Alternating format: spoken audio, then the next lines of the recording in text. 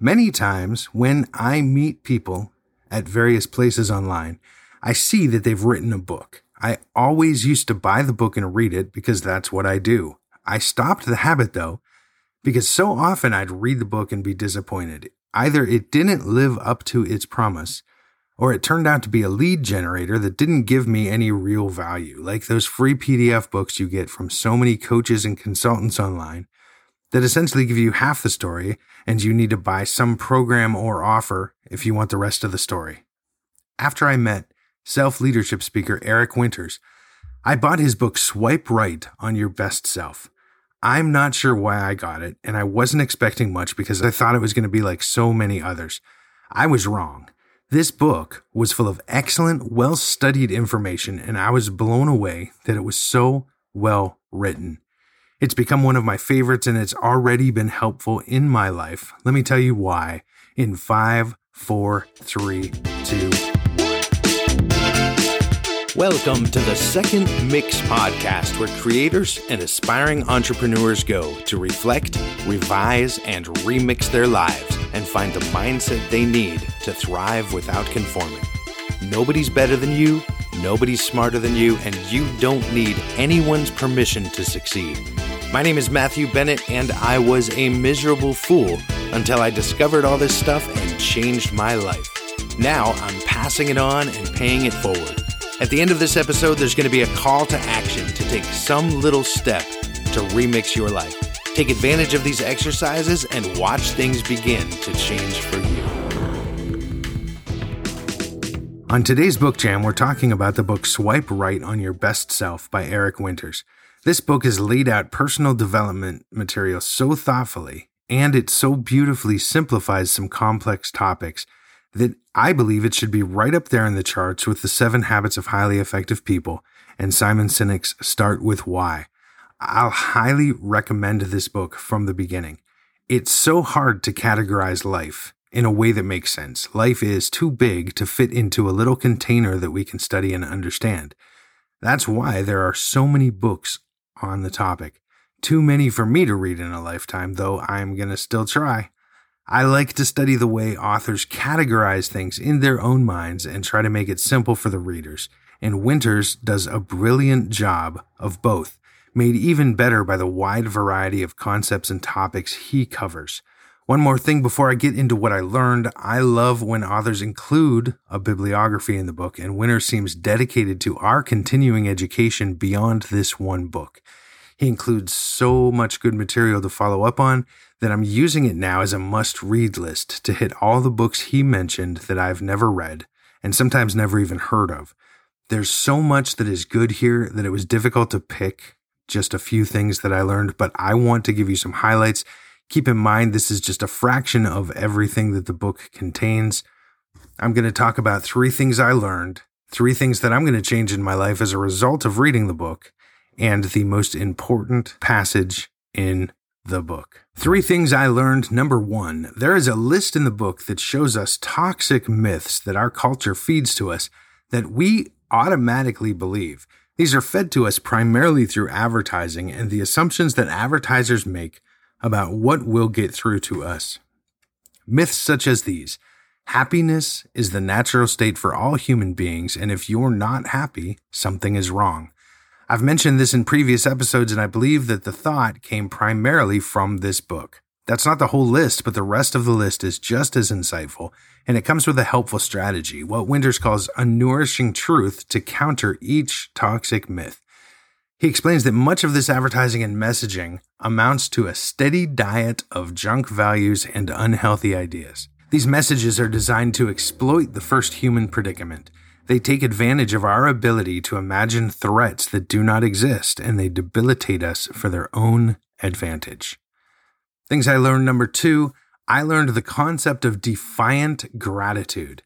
This included a list of the things that undermine our ability to be grateful, like our bias toward negativity, or as I've always called it, the downward pull of the normal negative. It takes effort to be grateful. We take the familiar for granted, and we begin to feel entitled to the things in our lives. We hear about the benefits of gratitude all the time in personal development, but it's more than just listing off things that we know we should be grateful for. Be defiant against these things that block you from expressing gratitude and determined to be grateful regardless of circumstances. Things I learned, number 3, if someone had told me before I read this book to practice self-compassion, I would have said that it sounds wishy-washy and a little too soft to have any real impact on my life. I would have also said that it would allow me to make excuses for things I should be doing and then make myself feel okay that I'm not doing them. I was wrong here. Self-criticism is not the same thing as self-evaluation. Self-evaluation is important in this podcast. That's the reflect, revise, remix in the slogan, and it's critical to our growth. Self-criticism is self-harm. In the author's words, it saps self-confidence and depletes your ability to take courageous action. At worst, it fuels perfectionism. Only flawless performance is satisfactory. Anything else means you're worthless. Being kind to ourselves, being caring toward ourselves at times when we're prone to harsh, self-critical thoughts is a blessing. We can choose to treat ourselves as a valued friend and take the time to help ourselves through the experience. 3 things I will change in my life as a result of reading this book. Number 1, although I've read it in other books, this one drove home a belief that good sleep, exercise, and healthy eating is a mind and mood enhancer with the secondary effect of being healthy to the body. 3 things I'll change. Number 1, although I've read it in other books, this one drove home a belief that good sleep, exercise, and healthy eating are mind and mood enhancers with the secondary effect of being healthy to the body. I'm going to change my view on these and not do them to simply be in shape and good physical condition, but to allow them to make me fit for my mission on this earth, giving me presence of mind, the energy, and the focus I need to keep striving to be my best self. The second thing I'm going to change is that I'm going to begin to be my own best friend. I'm going to start practicing self-compassion. If I start internally chastising myself and saying things to myself that I would never say to another human being, when I catch myself doing it, I'm going to acknowledge what it is that I'm doing, forgive myself, and then address in a compassionate way whatever issue is going on that caused the chastising to begin with. It does absolutely no good to be mean to myself, but it will do a lot of good to be kind, and I look forward to my future of pressing on with this new attitude. Things I'll change. Number 3, over the past few years, I've had a love-hate relationship with affirmations. Some successful teachers like Brian Tracy and Zig Ziglar swear by them and teach that if you want to be successful, you will recite affirmations multiple times a day. The reasoning behind this is that we will act out who we believe ourselves to be. So it's a form of self-advertising in hope that we will change our self-image and start acting on the new self-image that we're implanting with the affirmation. I do believe that we act out our self-image, so I've been doing affirmations off and on with interesting results. When I do them, there's no noticeable change, even over time. And when I don't do them, I feel guilty because I should be doing them. I am now going to begin to use a completely new method of self-affirmation that I learned from the book. Winters refers to this as a self-image carved from actual experience. I'm going to focus on my successes and not focus on my failures. It's good to analyze failure, to reflect, revise, and remix, but to dwell on the failure is to rehearse the failure, thereby getting better at failing. But if I dwell on my successes and my wins and say, that's like me, every time I do something I'm proud of, I reinforce the actions that brought me to the win and reinforce the idea that this success is part of me. It's who I am. I'm going to ditch affirmations for a few months, not feel guilty about it, and begin saying, that's like me. That's who I am. Every time I do something in line with my values and with who I want to be. The most important passage in the book, our minds and bodies are the vehicles we use to navigate life. When we neglect them, we set ourselves up for disappointment, inevitably becoming more reactive, defensive, and avoidant, more likely to lead the lives others expect of us. When we take care of our craft, we become increasingly proactive, intentional, and courageous, better able to live lives true to ourselves. This week, I've taken an exercise straight out of the book, 2 questions that I ask myself weekly now. After reading the book, they've been helpful, giving me clarity about a lot of things. Ask yourself these 2 questions. Give yourself time to think about them and give them a good answer.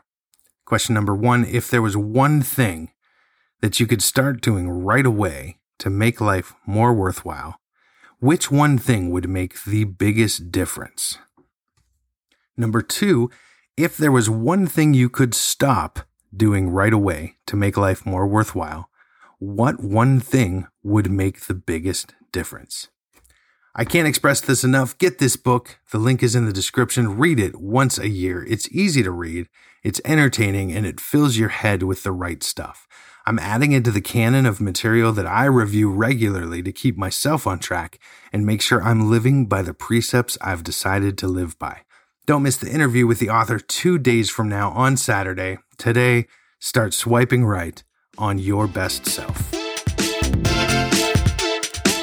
Thank you for listening to the Second Mix podcast. Once again, I am Matthew Bennett. If you are on Apple, please give me 5 stars and leave a review.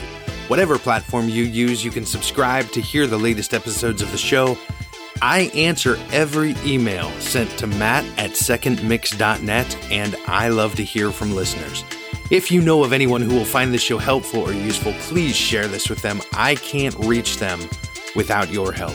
Take steps that will make your week incredible. Until we meet again, keep reflecting, revising, and remixing your life. I'll see you soon.